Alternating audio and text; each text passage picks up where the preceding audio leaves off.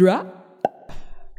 My mother was a pure woman from a noble family, and at least I know who my father is. You pig-eating son of a whore. One of my favorite lines from the movie 13th Warrior.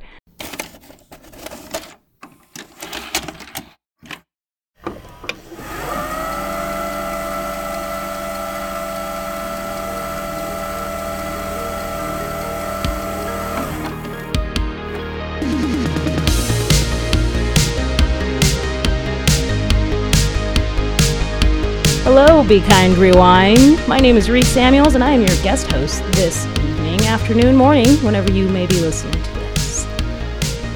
Today we're going to be covering the 1999 film classic. It's not really a classic, really, is it? It was a box office bomb. That's okay. Today we've got Joey Maxey here with us, the normal host of Be Kind Rewind. Yeah. And then also the comedic genius of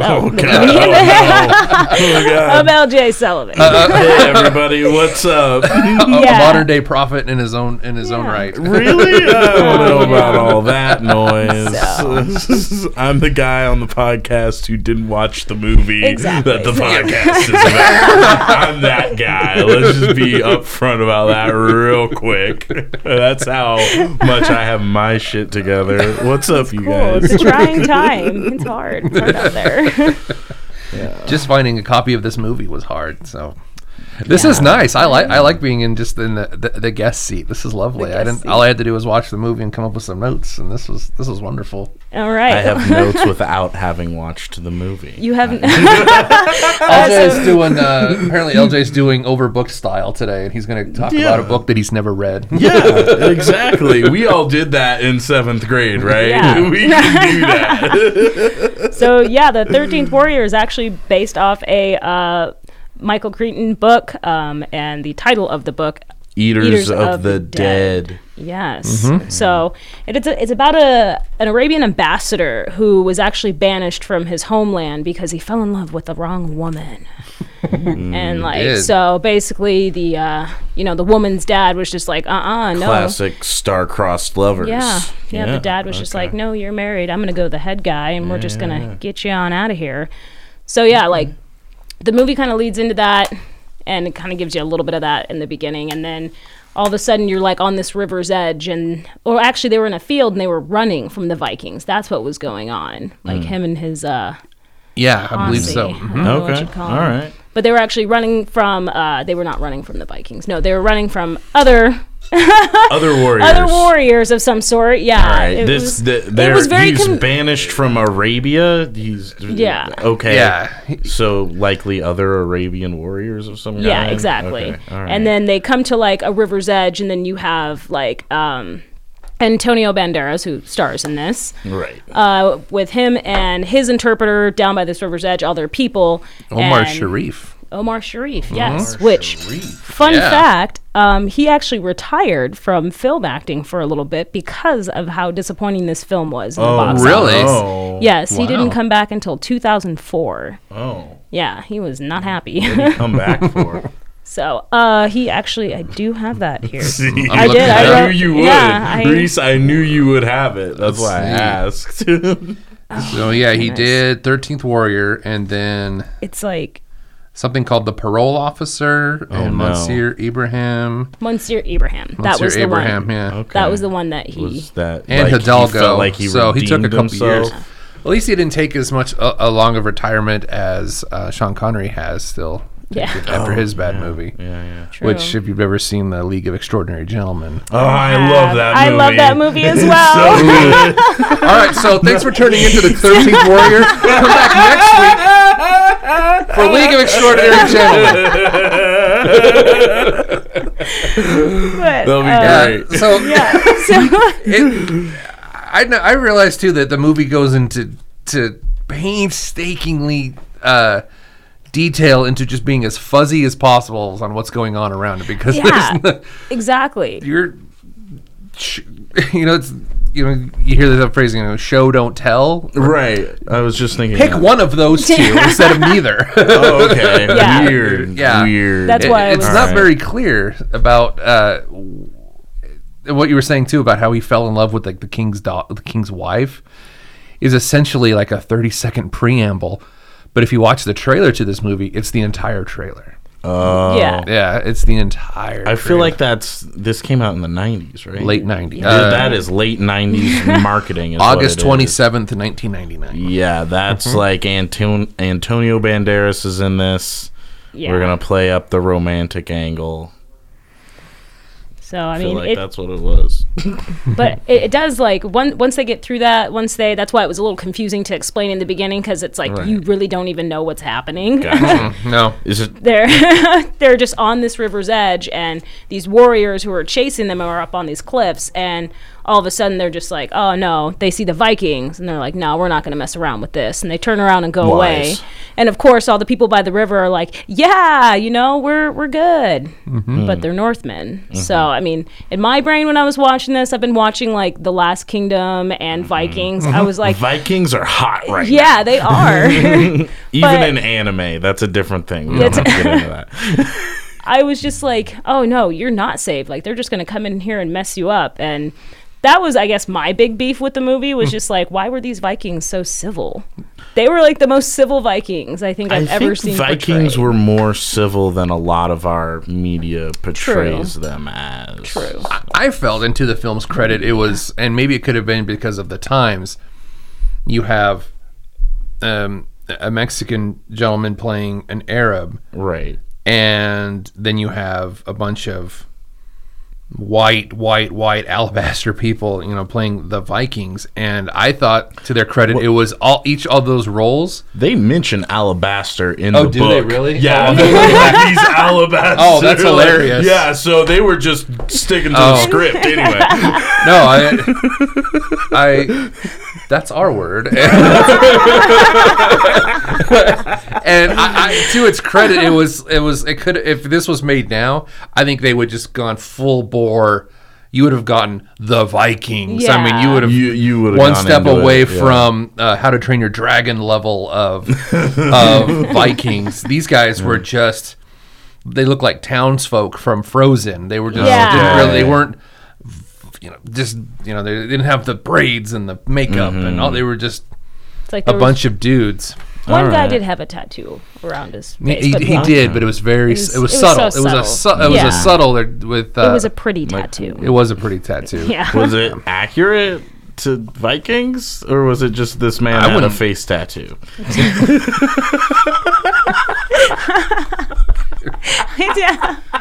I'm sorry. I don't think the man had a face tattoo. Okay, I think. right. Well. They had ice cream cone tattoos, and they made it work. They made it right. Yeah, they just blended it right on in. Okay. Yep, a traditional Danish ice cream cone tattoo. So there was a subtlety to what could have been just complete, utter caricatures of these people. So to their credit, I that's what I liked about it. Not that it would have been bad if they were all just hyper Viking, but yeah. But again, they went out of their way to be as vague as possible, in a lot of the goings on of the film. As I was watching it, it's like, man, this feels a lot like The Hobbit. Like you have Yeah, you want to know what's really funny? There is a scene in here that I have written down where it's just like, I don't know. It's so it's like the leader, and we'll get to these like man, bear, pig people that I can't remember the name of them right now. But LJ's eyes just lit up like, what? Turn I was not expecting. There is this scene where it's like the leader of the warriors, he's on his horse and he's got like, just his headdress on, his face is painted black, but they do some type of weird CGI with him, so where it looks like the animated version of Lord of the Rings. Did you guys ever watch that as kids? The animated Lord of the Rings? Yeah, there's it looked exactly like that, and I was like, what just happened? It's great. A lot of that was like filmed like in a studio, then they colored, they traced over that, I thought. Yeah. And a lot of those scenes from animated Lord of the Rings. But yeah, it was really bizarre for the time period and why they would need that, because they had the locations were beautiful and the set pieces were beautiful. They don't show a lot of it because the director being who is the director? Oh, believe it or not, it's John McTiernan who did Die Hard. Oh, yeah. So it has a lot of those really hard close-ups that he likes. So a lot of camera flips too. A lot of moving around and zooming right in. Yeah. If you're not who I would have picked for the source material, but that's I'm not a Hollywood director or producer. No, but this movie just like goes on into where. At one point, so Antonio Banderas is there with his interpreter, and they figure out who the king of these Vikings are that they're with at the present moment. And a seer winds up getting called because a messenger sent another village is in need of help. And so the seer is like, she casts the bones and everything, and they're like calling up all these Viking names. Like, you can't really understand anything. And also these Vikings speak Greek. At least that's what. Yeah. What is happening with the historical accuracy right now? Just side note. It's threw it in the garbage is what we did. Yeah. All right. And so, like, this Greek interpreter's telling him she casts all the bones. She's drawing up these Viking warriors, and all of a sudden she says, like, this last person can't be a Northman. And so, like, even Antonio Banderas' interpreter is just like, no, you gotta go. It's like, it's like, it's gotta be you. Yeah. I mean, plus, they don't know these people, and plus you just got told by some crazy lady throwing bones, you gotta go with them, or look at all my friends with axes. What else are you gonna do? Yeah, what are you doing right now? Just go on the adventure. It's like every other. We need the movie to movie, so could you just go? We need the movie to movie. Yeah, that's perfect. So it's like it eventually just starts showing you scenes of their like travel and all that kind of stuff. And Antonio Banderas' character is just sitting there like with all of these people who he just kind of despises for what they are and how they behave. Like when in one of their first meetings, the king just kills somebody at the dinner table and just goes back like nothing ever happened.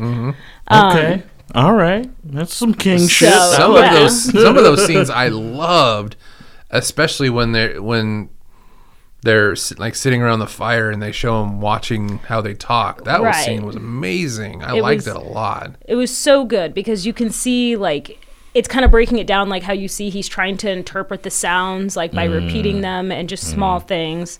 And of course, they do like the crossover of what their language sounds like to English. Okay. And then finally, one of them, it's actually not a good thing that he says. I'm trying to. It is yeah, it's pretty terrible. So one of the Vikings says, "Oh, he probably wanted a smoke-colored camp girl. Looks like that one's mother." And he was talking about Antonio Banderas' character, and I heard that, and I was like. Everything just tightened up in me, and I was like, I want to punch the TV screen. Okay. But, all right. Well, I mean, Vikings are racist. I don't know. That can't be a surprise. Yeah. You're telling me the Vikings. But so that was the line that was said in the movie, and then it led Antonio Banderas to just like popping his head up, all just the focus on his eyes, like my mother. Yeah. And then he says that she was a pure woman and was noble. Oh, how you started the episode. Oh my God. Reese full circle.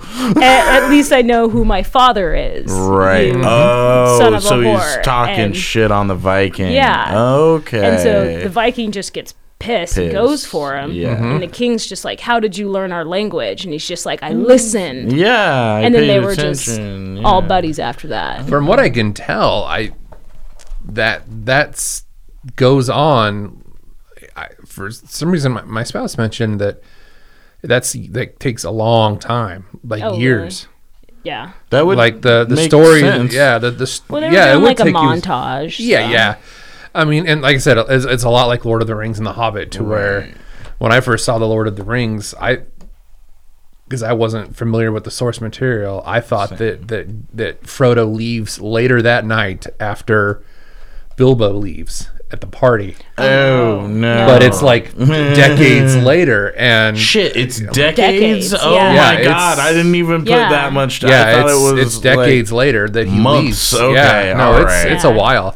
That's why he like can't find the ring. It's like it's around here somewhere because that thing's been bumbling around here for years. But I guess it's based on the original story. It's a while that they're out there. But again, the way the movie portrays it was awesome. The way he's just sitting there listening, and then all of a sudden he has that breakthrough where they talk, and the first interaction they have speaking the same language is trash talk, which was some excellent trash talk. Absolutely. I like it when movies do that, when they trash talk in a different language, and you get to have that moment of like, oh yeah. Well, at least they could.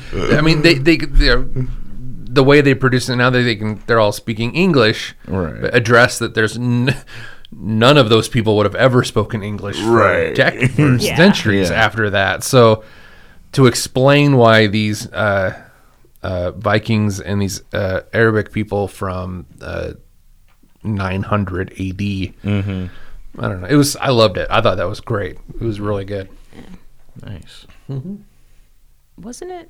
Okay, no. Anywho, wasn't sorry. what now? I was like, wasn't it in like 800 AD that the Vikings actually started invading, like the United, like a little bit before? Well, like the actual continent of Europe, or like where specifically? Because they did a lot like in of the invading. UK, I guess. I'm thinking. Ooh, they were there before then for sure. So sorry. Anywho, that was just my brain. Don't worry about it. You're fine. Yeah. So so Antonio Banderas' character is just all buddy with the Vikings now. All right. Trial by fire. He's one of them. Yeah. They're going about on their mission to go to this village to help with this death problem. Got it.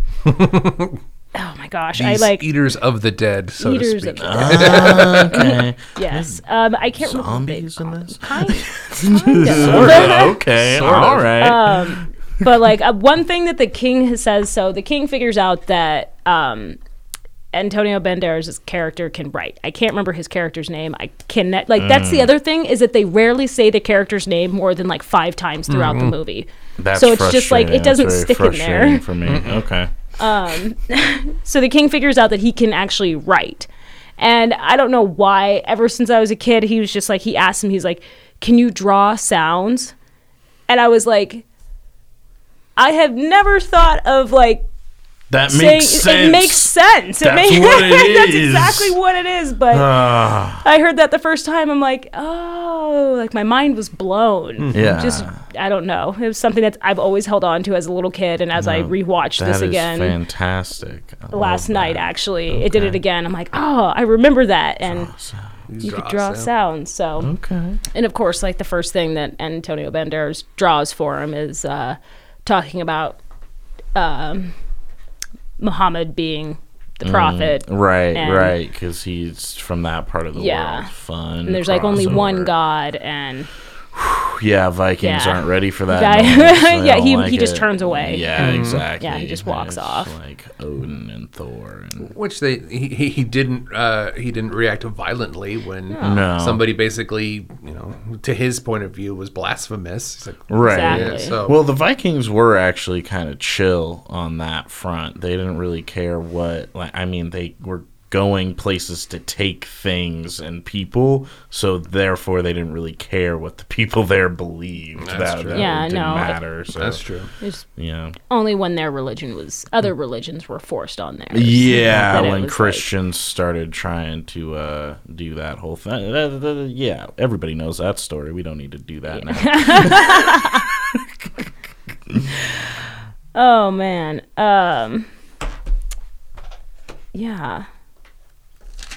I like it when I write down my notes, and it's just like it's just like my comedy notes. I'm like, why did I write this? Because it has something.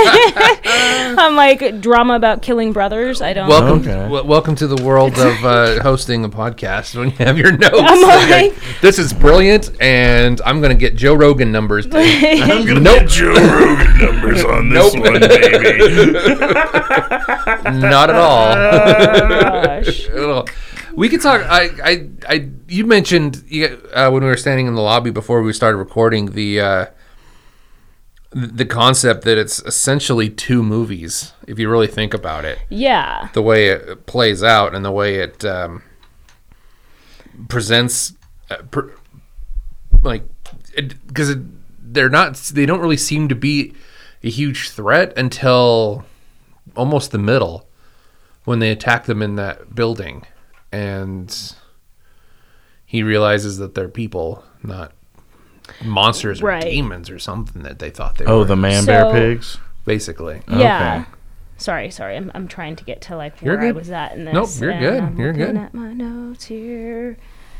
That's interesting. They take their time. That's also just a function of the way movies used to be more than they are now. I feel like you could really take your time in the first act and not really have to establish the threat until a little later. Yeah, I mean, that seems like, you can wait for the threat, or at least allude to it at some point, or have that active.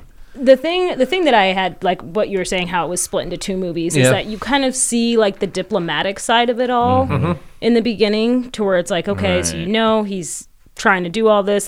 He's an ambassador. This is what he does. Right. And like at one point in time, when they actually do get to the village and they find out that the actual like villains of the movie are these people called the Wendells, they try to like incorporate like court bullshit into it, pardon my language, but I don't know, it's really weird. Like one of the Viking warriors challenges this guy who they have this beef with each other, the king and this random dude who is the head villager's right man. I don't know, it just makes no sense. Just out of nowhere they have this duel. They have this duel. Weird. With like this big, one of the guys is just gigantic and he's just destroying the guy's shields as he picks him up and everything. And you think that the Viking with Antonio Banderas' group is going to lose. And then he just fakes him out, pretends like he's tired, and then just slashes him on the back and he's dead. And they're like, well, why did you do that? Why did you tire him out? And they're like, we have to show him that we're strong. It's like, show who? And then you just see little right-hand man just storming off pistolly, and then that's the rest of the time you see him through the movie. Well, apparently that's the king's brother. What is happening? It's the king's brother. That does not become the king. Like, there's little pieces of this that are missing that you don't get to... See, I didn't get that. Yeah. I missed that. Okay. Yeah, no, from what I can tell, that was the king's brother. Okay. Weird. I guess. And see, that's what I'm saying. Like, it's like you feel like they're going to go more into that, into like... Okay, maybe this is leading to something else. Maybe this movie is longer than I thought it was going to be. Right. And then they just cut off, and then all of a sudden you have the warriors going into the forest, and they discover these like Wendell creatures. And in one of the huts that they find originally, they also find the hut with a child, which is a terrifying scene. There's a butt-naked child running through, out of the forest, just screaming, holding his hands over his ears, freaking out, like... It was scary. It was like a scary, like heart-wrenching scene. And then they come about to his house in this like forest in this cool, just tree house basically.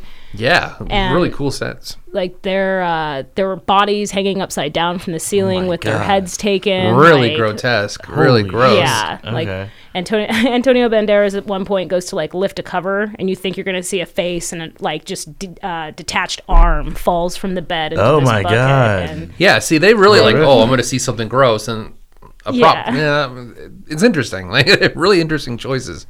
Okay, for sure. And then you find out that these people eat their dead. Oh no!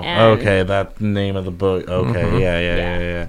Eaters of the Dead. Yeah. Okay, so, and then, I mean, do they kill these people?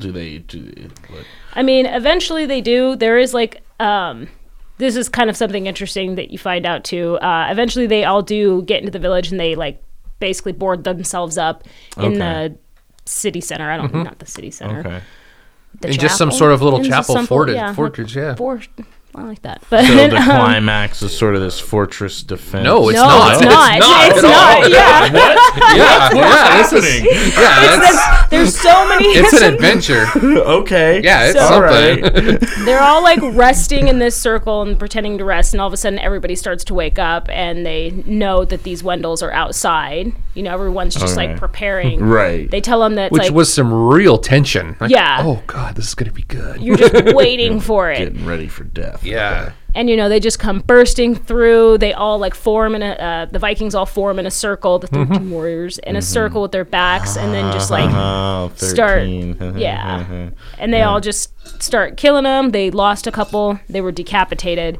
Once the Wendells leave, they notice that like the bodies of the Vikings are still there, but their heads are missing, but all the Wendells' bodies are gone. And so it's just kind of like It's a mystery. it's a mystery because it's like, how did they carry? So at this point, they're thinking that these are still like spiritual demons. Like they think that they're demons of some sort. Other worldly creatures of some Correct. kind. Right. So Okay. All right. And that's when I feel like he really bonded with them when he was able to hold his own during that scene. The battle during the fight. Yeah, because Antonio Banderas' character is really interesting because he goes from like being this bumbling, not really a bumbling idiot, but just this like straight man that's kind of being taken along. That's why I make the Lord of the Rings Hobbit analogy, because he's like this straight man that's being taken along this journey with these. Well, it sounds like he's Really- the diplomat, the Kind of, ambassador. yeah. Yeah. He's- But along the way, he does like really extraordinary things, like his horse. When they make fun of his horse, and then Yeah, he's able to like jump over rivers and crap with it, and they're just all right. Well, let's go. And I think that was when they finally like that's when they started calling him brother. yeah, After that. I can't remember the line that they said. It was like something about bringing a. I lost it. Oh Yeah. no! I was on edge. I was waiting for It was a good one about the horse. And you know, it's Oh, he does say something cool about the horse, and I almost wrote it down too, because it was actually a really cool line about the horse. I can't think of it now. something about bringing something to war. Yeah, We're gonna collaborate on this. We're gonna figure it out. And, you know, it's fine. And I love the sword. When they give him a sword and it's too big, he can't wield it. Oh yeah. So then he goes and he modifies it by putting and it's almost a cliche, but he puts he changes it to a saber.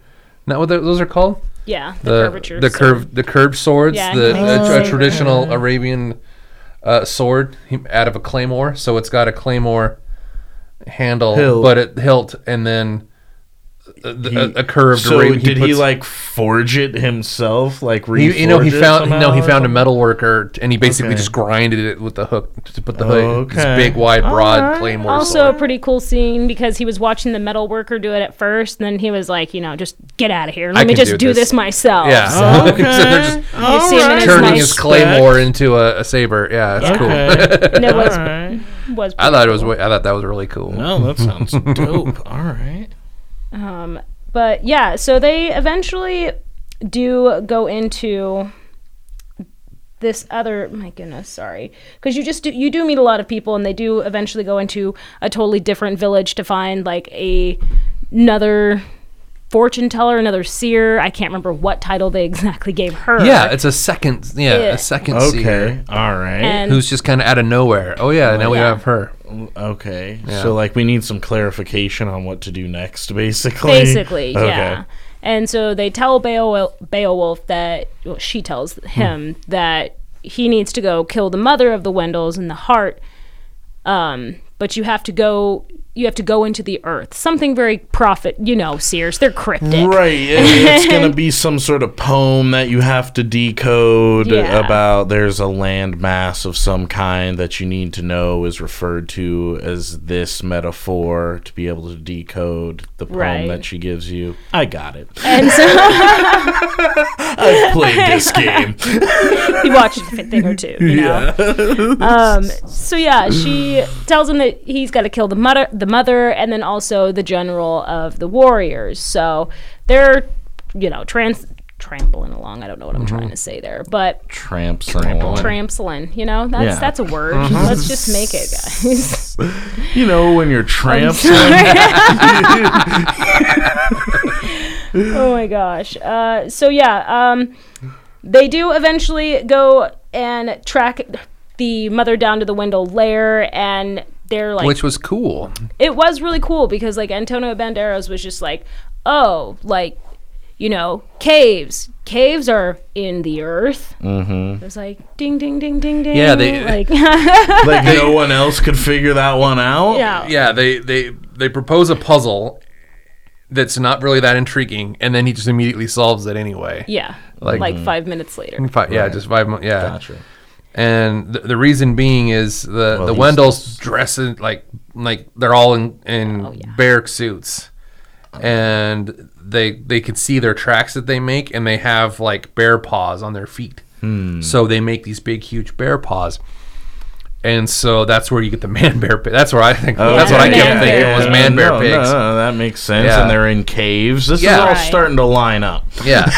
And then also there was a scene that when the Serpent of Fire, totally forgot about this. Yeah, the Serpent of Fire. Is it a serpent? Is it a dragon? What are we talking about? Basically their entire cavalry with torches coming down the hillside, and it looks like so it's a battle maneuver. Yeah. I like that. They only attack in the mist, so they take these torches. So as you're standing, all you can see is this red fire crouching through your forest. That's super cool. So at one point they attack the village, and Antonio Banderas, like, he gets blooded again. Like, he's fucking just, pardon my language, Joey. You're fine. But I don't know. What Is it a family podcast? I don't know.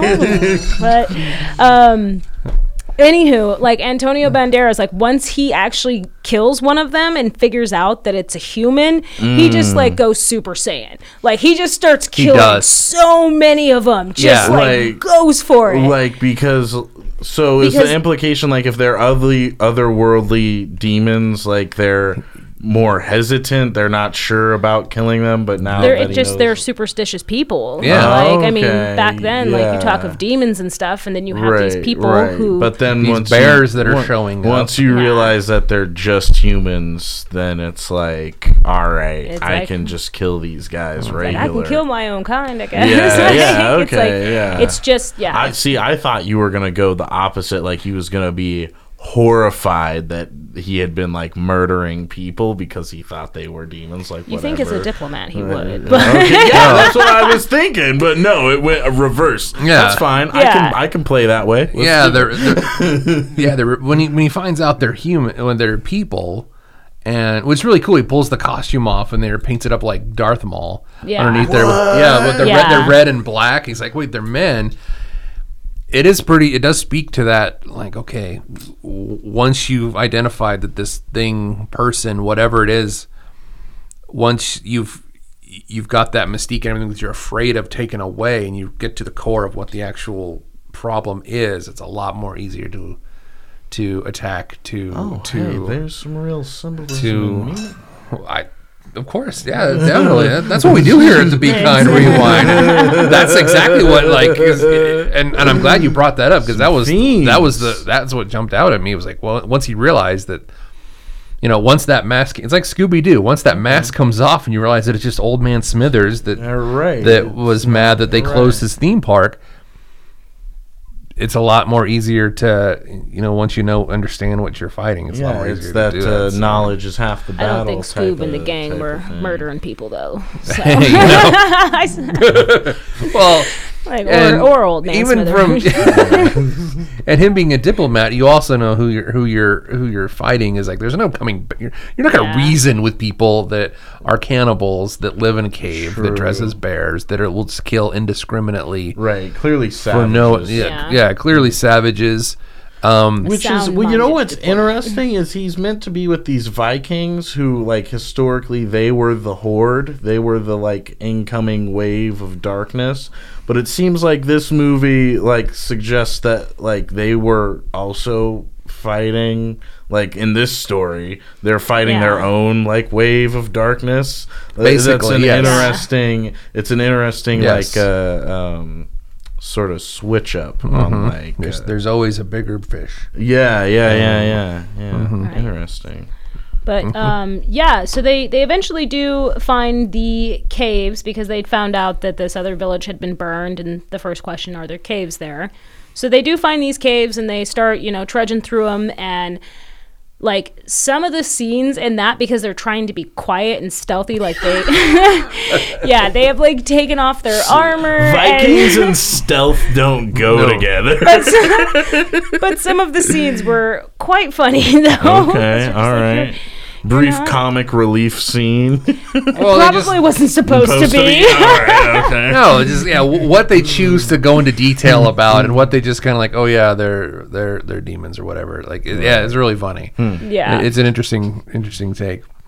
Yeah, they're supposed to be stealthy, but they go clopping through that cave like a bunch of Clydesdales. Seriously.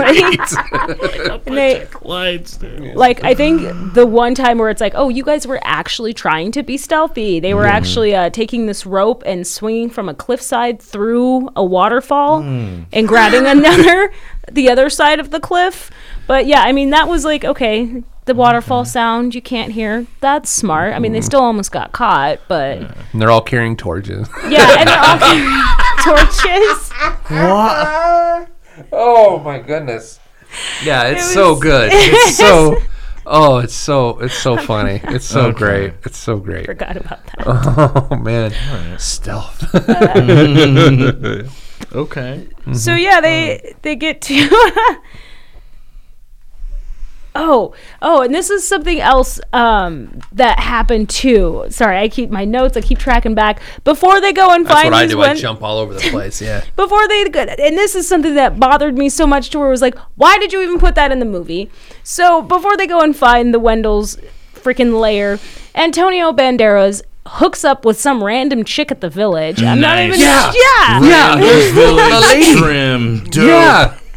Yeah, just like it's while we're here, like hey, it's like it's Antonio Banderas. We're not gonna have a movie and not have it's late '90s Antonio Banderas, so like I get it, but it's also late '90s to where it's just suggestive. Yeah, so where I mean the morning after shot was them like laying on hay, and it appeared he still had like his mail on, but there was a blanket over both of them, and she still had her dress on. So it's like, and then when the Vikings questioned him about it, he was like, "Oh, a man doesn't kiss and tell," that thing. So it's like, I'm curious as if the historically, if an Arabic diplomat in the 900s would have been that.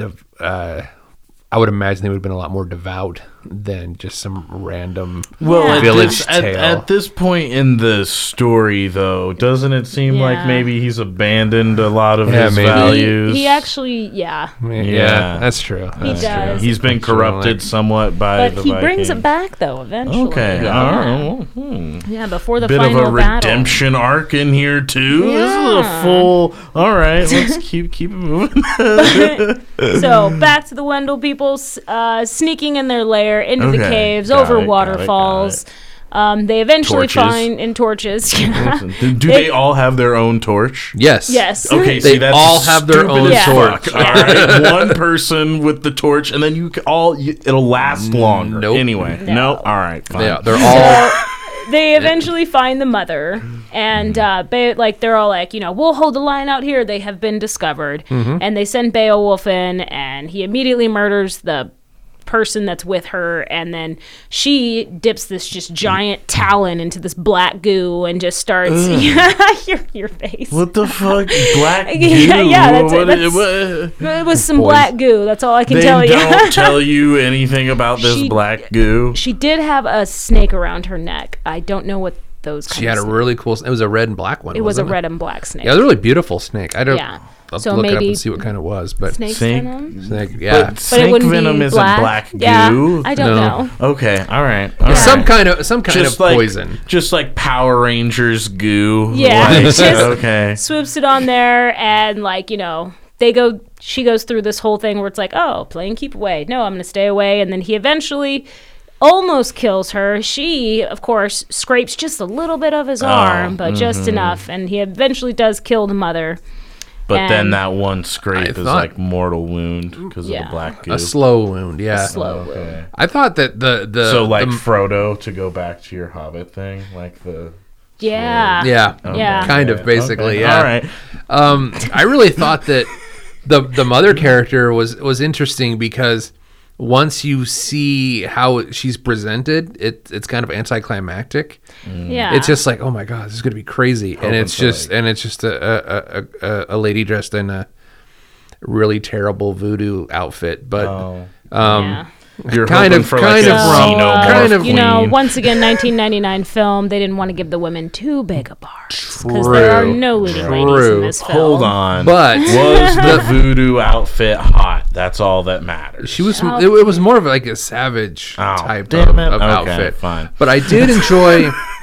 It was interesting because you're watching these really brutal, Norseman style, really hard fighting, and she's really fast, and her big weapon is because it's Michael Crichton. It almost looks like a dinosaur talon, and she's got like a raptor talon. Yeah, talon. That, or probably an eagle claw or something that she's got, and it just added an element of like, oh my god, this is kind of like a little bit trickier than just swinging my sword around like an idiot. Yeah, like a quick turn and she gets your hands and stuff like that. So it was actually a really interesting fight.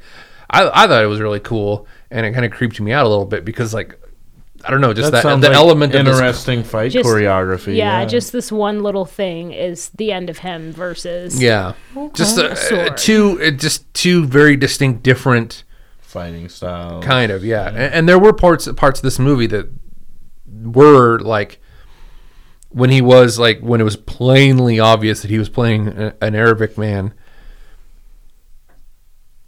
juxtaposed to the Vikings when they had their long boats with the shields on the side. I mean, there were times where they were Vikings, and the way that kind of just the optics of that looked kind of cool. So that those two, this claymore versus eagle talon with a little poison on it was just really cool, and it kind of like, I don't know, I thought it was really cool. I really enjoyed it. It was a really cool scene. Yeah.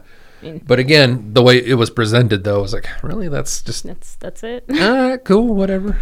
So yeah, that leads them to where it's like they're still stuck in this cave, and then for their escape path, somebody off to the side says, "There's a tunnel going down." That's not how you get out of caves. No. That's not how caves work, bud.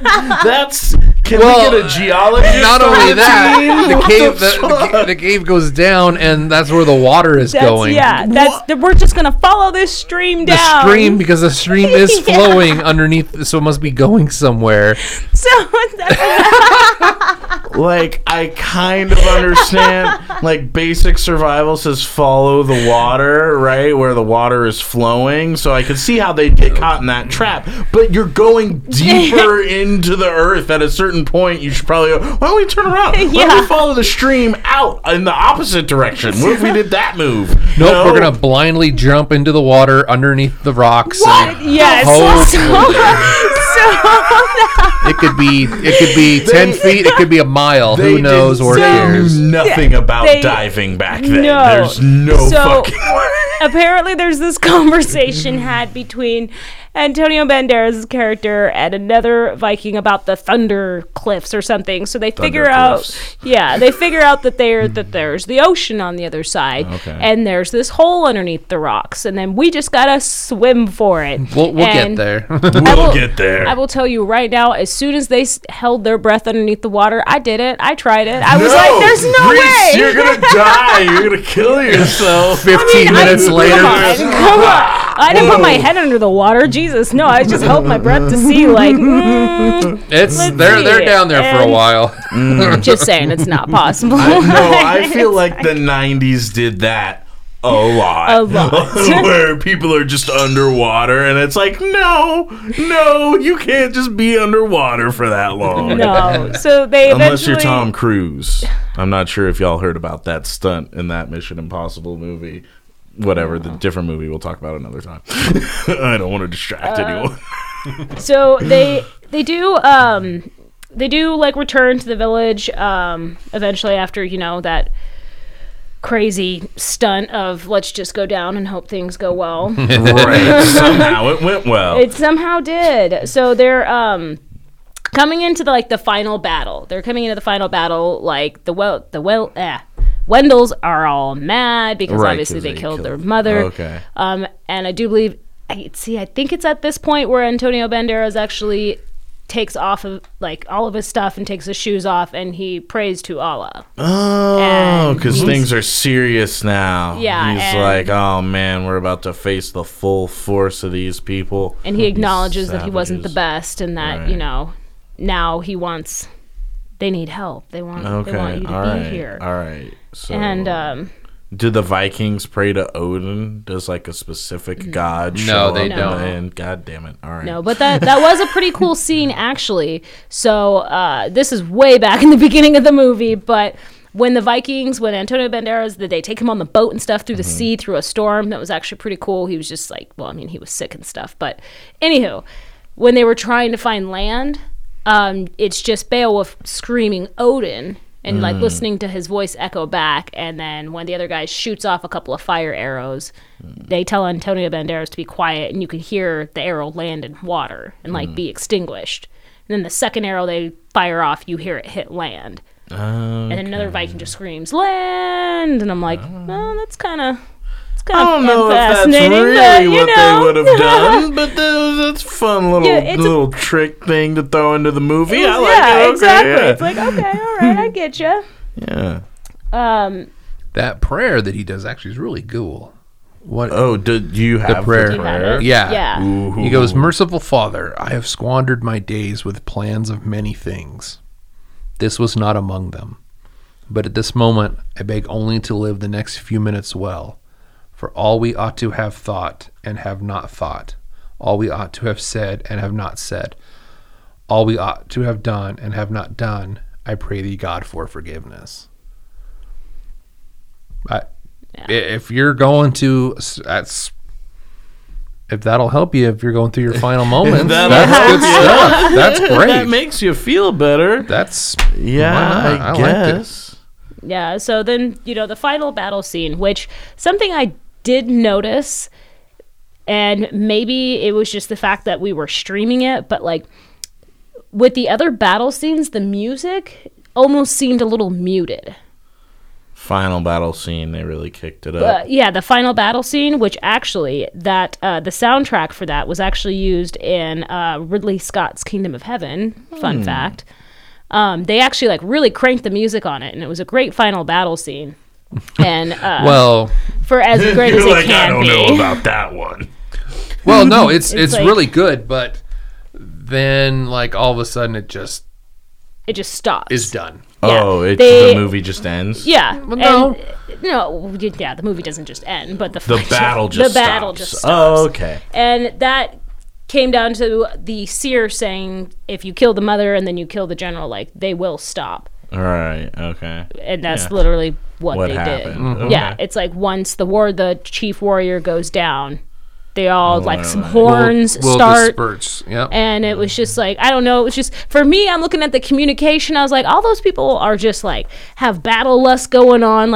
How did those horns on the hill here not 10 seconds start going off 10 seconds after their chief went down? They have no further chain of command. There's not even one ruffian willing to step up and be very tropey. It's very tropey. All well, right. the rest will scatter if you kill them. That's the next guy will pick up the sword and nope, we're still doing this. Yeah, sure. yeah. Okay. Nope. The king that's being poisoned, he does put up a good fight though. He does. He's standing there it's almost like Doc Holliday, he's dying, but he's standing there. I'm still in this. Okay, I like it. I always like it when there's a character like that. Did you guys ever see the Alamo, where there's I forget who is sick in the bed in the Alamo, but similar vibes anyway. You see him dying and then he's there fighting, which is cool. Yeah, he nice. Comes out of the building just and that was another thing that did was just one of those come on guys, if you're gonna choose poison to be the way to go, at least show the progression of it properly, because by the time he came out of the cave from killing the mother, he looked awful. He looked terrible. And then all of a sudden it was like he was awful and terrible for almost 24 hours in that same state. So I'm like, how did you go from like in the cave for maybe 20 minutes to coming out looking like that to being able to still be the same in that time frame? Yeah. But he did come out dragging a sword and he put up a fight. Okay. And part of the defense things that they built, the logs jutting out and everything. Yeah, that's classic. There was just like this perfect, like almost throne situation, and he sits atop it and he stabs his sword into the wood and just sits back, and then it kind of pans and shows everybody celebrating, all the people, the Wendell's leaving, and then it goes back to him, and he's just sitting there, eyes open, looking straight ahead, just dead. Yo. And yeah, it was just like the went Viking to Valhalla. King. Yeah, went to Valhalla. Yeah, exactly. And when I was younger, that scene haunted me. Really? It did. Really? It actually, for some reason. Was it the eye open death? It was the eye open death. For some reason, like, I would sleepwalk a lot of the times, and most of the time, like, all you have to do is just be like, hey, I just need to go to the bathroom. That's what I'm sleepwalking for. And when I was younger, I was afraid to sit on the toilet and go to the bathroom when I was sleepwalking. Whoa. Because I was dreaming, and that's what I was seeing was him dying. And so I thought I was going to die, and my mom would my mom would get me awake, and I would tell her what happened. She's like, you shouldn't have watched that movie. Never watching that movie again. Yeah, it was, but it was something, I mean, I eventually got over it like a week or two later, but yeah, it was kind of one of those just weird things, like maybe saw the movie when I was a little too young. It haunted me. Yeah. Well, in 99, how old were you? In 99, I was 10. Okay. I just turned 10. Okay. See, I was 4, so that makes sense. In 99, you were 4? I did not see it, yeah. I'm sorry I said that. In August 27th of 1999, I was 19. I would have driven myself to the theater to see this. Oh my god! On my day off from work that I've already had for 3 years. Yeah, I was almost 20. I was almost 20 years old. Yeah, I wouldn't have seen this movie this came out the same weekend that The Sixth Sense came out. Oh, so no, this got buried. This movie didn't have a chance. No, it didn't have a chance. These historical type films were not what we cared about to see back then. We had something brand new and exciting. Exactly. I was actually, when I was trying to decide like what movie I wanted to do, I was just curious like at what other 1999 box office flops there were. Did you know Fight Club was a box office flop? Oh yeah, I didn't do well at all. I knew that it wasn't like a smash. I knew that it didn't do crazy at the box office, but I didn't think of it as a flop. It flopped? If you start looking at the movies that came out and even into the 2000s that are like everybody loves, that are cult classics. I remember seeing Big Lebowski in the theater, and there was a capacity crowd of the two of us that went. What movie did you say? Fight Club. Fight Club, yeah. Yeah, not famously Pulp Fiction as well. Pulp Fiction at the time wasn't huge. Even other films that have gone on, like Mean Girls, Clueless, all those films. Yeah. No, they weren't really. You can't really say that like. They made a lot of money at the front end. Right. It's all the back end stuff. Yep. Yeah. One I saw in there I wasn't surprised was Fear and Loathing in Las Vegas. Fear and Loathing. Yeah, that was the other film that you said, and I was this close. Like, let's do that, but like, it's just. Yeah, it's. Have you seen that one? The book is on my bedside table, and I've seen that movie multiple times. Okay. Yeah. It was just, I try to steer clear from like the cult classic movies. That's why like The Big Lebowski will never do, because there's no point. I mean, who's gonna say that movie's terrible? Like it's a movie and everybody likes it. But I didn't see The Big Lebowski until I was like 26. I didn't see it until I think I was about like 20, 21 or something like that. Like within the past few years. It took me some time. I'm also one of those people to where it's like, the more you tell me how great it is, the more disappointed I know I'll be. So I'm kind of like, why waste my time? For me, that was The Breakfast Club. I didn't see that until I was an adult. No, that's not. Yeah, okay. All right, well, I guess. No. These little bastard kids are just, the principal's just trying to enjoy his day. You identify more with, the principal or the janitor. Their ass is grass. That's some serious property damage you've done to that roof, you bastards. You bastards. See, even when I was younger, I did not like that movie either. Oh, you guys, The Breakfast Club is one of my favorite movies. Or Pretty in Pink. Wasn't a fan of that. I don't like the rest of that group of movies. What do they call it? The best one is Better Off Dead. That one's my favorite. Yeah, if you haven't seen that, that's fantastic. But yeah. So yeah, the 13th Warrior, August 27th, 1999. It actually had I wrote that one down. The budget was 85 to 160 million. Not sure how that gets there. And box office was 61.7 million. Yep. Principal photography costs 85 million, and then they went back and added. They reshot some stuff. Used a lot of promotional things for it. I was just reading on that. I think they changed directors too. I saw somewhere. I know you mentioned the music, and they did rescore it a second time. Oh no! Yeah, they did rescore it, racking up. Yeah, which is not. Gosh. I mean, you think, we'll just add some different music to it. Yeah, no, it's not. It's like no, that's not how it works. Wow. Yeah, it. It's purported to reach 160 million, but it only grossed one. So yeah, 129 million is is about what they think it costs. Because a lot of these movies, they have so many different companies that are involved in touching it. So you don't have any idea on exactly how much, but it skyrocketed. It debuted at number 2. Behind The Sixth Sense, and again, if you're going up against The Sixth Sense as it came out, you ain't gonna get it. It's over. And reading some of the Wikipedia has some of the what was written about it at the time, and the consensus on Rotten Tomatoes. It's atmospheric, it has great sets and costumes, but a thin plot, and I think that's perfectly describes this film. Seems to be the vibe. On the back of the DVD, it says a stunningly effective epic, the best since Braveheart. And the whole time we were talking about this, I had Braveheart in my head. I was like, really? Feels like, why didn't they hire people from Braveheart to come in and help on this? Because it seems like a similar type of because that movie goes a lot of places and does a lot of stuff too, but it seemed like maybe more effectively. They actually added a new ending to it. Oh wow! Oh, I didn't. Which is they added a different ending, which I'm not familiar with how the book ends, but because the book is based on a real life event. Yeah. Okay. I'm interested now so much in both the movie, but now really the book too.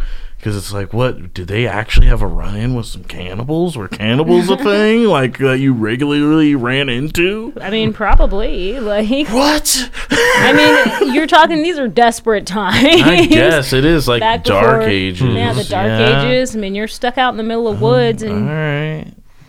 I mean, I'm not saying I would do it. I'm just saying I understand that, I guess, evolution was a little different back then. Okay, no, it's not that much of a stretch when you put it that way. I mean, they could have gotten better at trapping, wild animals, but hey, they were lazy. They were lazy. They'd rather just eat other people. So, the tone does jump around, and I think that probably speaks to the re-edits, the reshoots, and things like that. Once you start adding and subtracting things, you're going to lose your message. And I'm thinking that's probably what happened with this film. It was fun, and I really liked once you take away the mystique of your adversary, it's a lot more easy. Once you're not afraid of it anymore, it's a lot easier to take once you see the man behind the curtain, so to speak. Right. Yeah, I do like that motif in general. Especially, it seems like that's one of the and listening to you guys, it seems like one of the things that the movie really hit well was that theme, if nothing else. So. It was more of they presented it as a mystery to solve, and then they immediately solved it for you. instead of they could have let that They go could've for the teased it out a whole little thing. more. Yeah, they could have let it simmer for a bit. Yeah. Okay. It was just like I said, it felt like two different movies, Right. and they were both just Yeah. done really quickly and then I- smashed together. Yeah, I got that feeling from you. Also, online, I think it was our mutual friend Ben Hess or somebody who said that, as a kid, somebody made them watch this movie in preparation for playing D&D. It does sound like just a D&D campaign with you explaining it to me. It's like there's this random side quest thing that happens that no one ever talks about again. It involved the king's brother. We don't know, but we kept it moving. And it's like, all right, okay, cool. It kind of seems to me it would be like if they had the Antonio Banderas' character was like the main character of a series of books. And they took the first 2 series of books and put it into this. Yeah. Okay. And that's kind of like when a series of unfortunate events, that movie is 3 books. And they. Yeah, as opposed to The Hobbit, where they stretch it out to 3.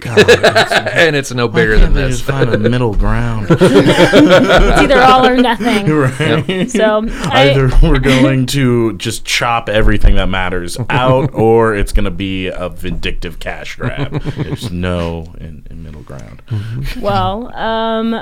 I did want to go ahead and kind of finish it off with actually reading Omar Sharif's comment that he made of the film. Yes. So, Please do. Yes, So- I want to hear. and I just want to thank you, LJ, for being here thanks. again. I'm sorry I didn't watch the movie. I feel No, really bad, you guys. It's all good. Your reactions all were right. priceless. It was great Okay, describing all this right. movie to you. Thank you. Thanks. I hope the listeners feel the same way. And Not the first time that's happened on this show that Okay, we just all go right. to just describe the movie to somebody who's Okay, cool. hanging out with us. So. it's kind of fun. It challenges your own memory and how you can put it there. But and then thank you, Joey Maxey, for letting me guest host the podcast. Thank you. I really Rewind. appreciate it. It was, like I said, it was nice to sit back and just relax and enjoy what you had to say, which I really love what you had to say. Thank you.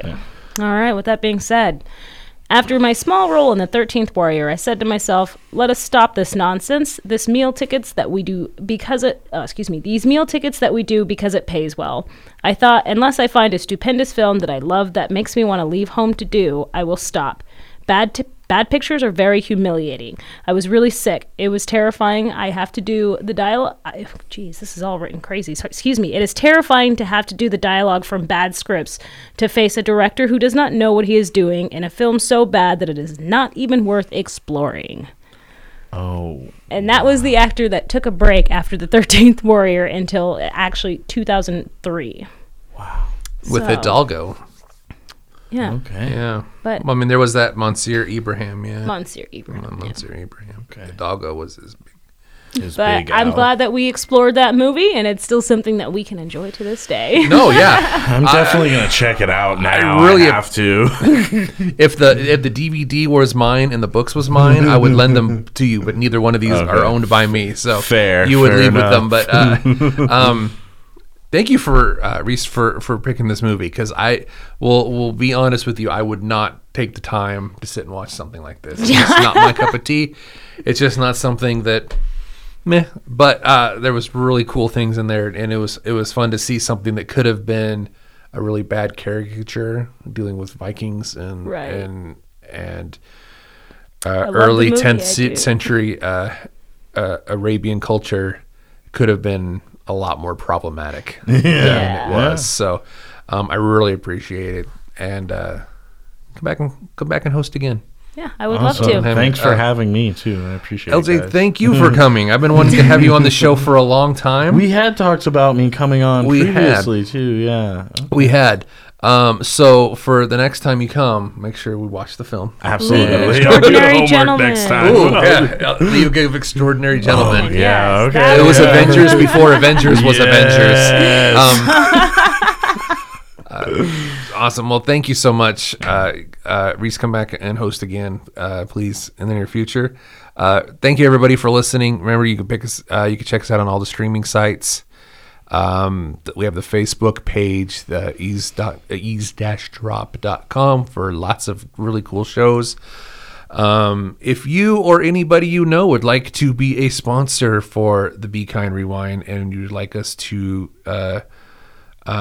humbly and shamelessly plug your wares, please reach out and let us know if we can help you out. If you have any big causes or any big social causes or events coming up, again, reach out to us and let us know. We'll be happy to pass that information along. So, do you guys have anything coming up that you'd like to plug and talk about? On June 28th, I believe you're on this show too. Yes, yes, I am. Nate Ford's birthday show. I believe it's at Ford's birthday show. 8 p.m. At the Lounge at the End of the Universe. That's going to be Sunday, the 28th. Nice. And you can find tickets for that at loungeboise.com. Another person I've been trying to get nailed down to be on the show. So. Nate would be great on this show. Nate would. Awesome. He's a delight. Yeah, I haven't had the pleasure of meeting him in person, just very briefly. So the last time, I don't know the last time you saw him. Last time I saw him, he was doing a damn good job at shutting down a heckler. Yes, nice. It was quite amazing. I can watch that. I could watch that shit all day. First one out of quarantine, and it was beautiful. Yeah. Oh, lovely, awesome, cool. All right, well, good luck there. Break legs on that show. Thank you, everybody, for listening. Thanks again, Reese, for guest hosting, and love you. Remember, if you're going to have a rewind, you might as well be kind. We'll be back next week with some really nice things to say about some really terrible stuff. So, thanks, everybody. Bye. Bye, y'all. Bye.